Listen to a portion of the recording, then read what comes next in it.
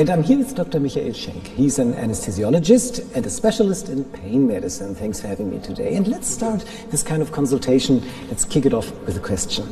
Our viewer, Juan Carlos Lopez Cristo from Lima, writes that his girlfriend often has a headache and she always pops tablets to treat the headaches. And now he's a little bit concerned about the side effects. So what do you think? Do you have to take painkillers and headaches, or where are the limits?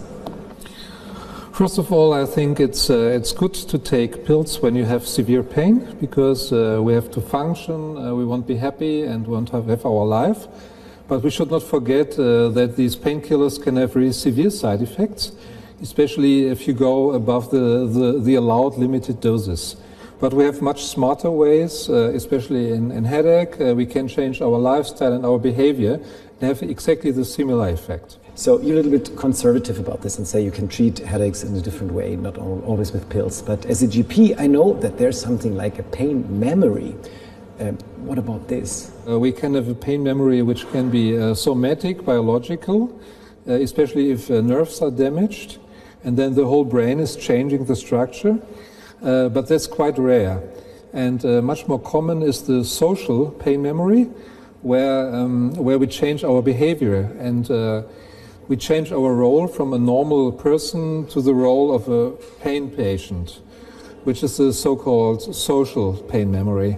But sometimes you have to take medication, you have to take a pill, and then there are side effects. There can be stomach pain, stomach ulcers, there can be bleeding, and there can also be problems with the heart. And patients must know about that.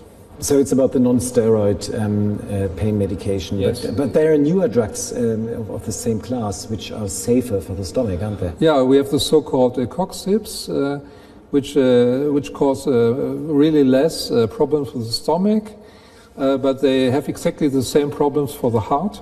So if you have patients who have a severe heart disease, coronary heart disease, they should take these drugs only with caution. So sometimes as a doctor you have to switch from those kinds of medication to more centrally acting structures and drugs like opioids. Yes. So when do you have to prescribe this? In general, the opioids are not toxic, so they do not cause damage to the internal organs. And I prescribe them if I think they are useful. So we try to determine a treatment goal. For example, that the patients can have a better sleep at night, that they can walk better, they can sit longer, they can think better, have more happiness in life. And so we have this defined goal, what we have, and then we can figure out if, with the help of these opioids, we can attain this goal. But aren't they addictive? Opioids can be addictive if they have a very rapid onset of action in the brain. And this is if you take them intravenously or you take drops.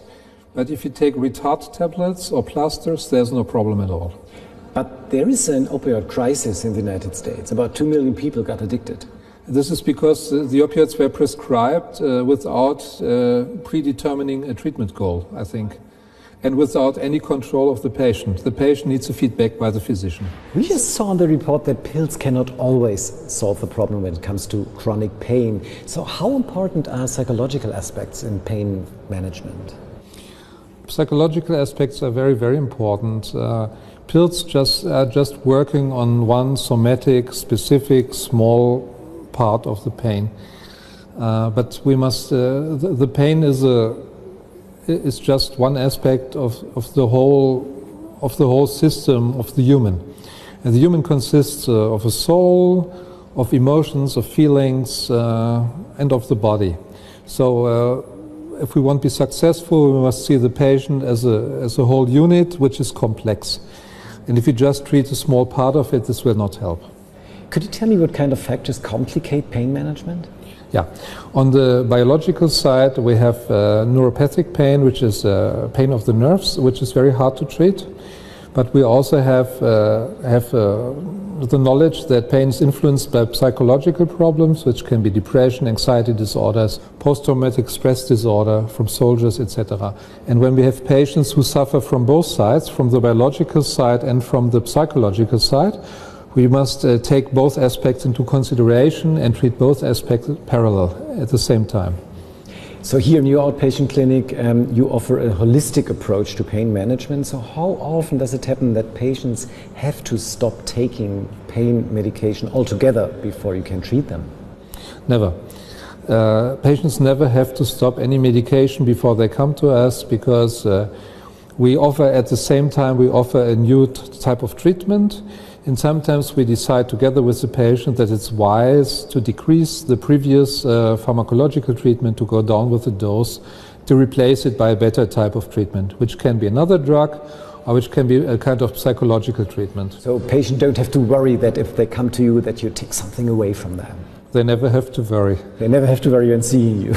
So as a GP, I'm acquainted to two kinds of patients. The one which are quite hypochondriac. If something's painful, they just come to me and say, hey, I want to have some pain medication. And on the other hand, there are some patients who are really in pain. They don't want to take anything. So how do I decide when to see a doctor? I think patients go to a doctor if they think they will go to a doctor. From my side as a physician, not as a patient, I would say, I would recommend, if the pain has such a big impact on my daily life, and the impact can be problems with sleeping, with walking, with happiness, then I should try to visit a doctor. But it's always good first to try to solve my problems by myself. But if it's not working, I should think about, talk with somebody who's professional. And you as a professional, can you always heal pain? No, I cannot. What I can and what I like to do is I like to listen to my patients. I have a deep interest in their problems. I do it really because I love this job. And patients normally are very happy if we really talk about it, if they have the feeling I understand them. And most of the times we can help somehow. But the complete help with zero pain, this is not realistic, unfortunately. That's very humble. Thanks for this very interesting talk.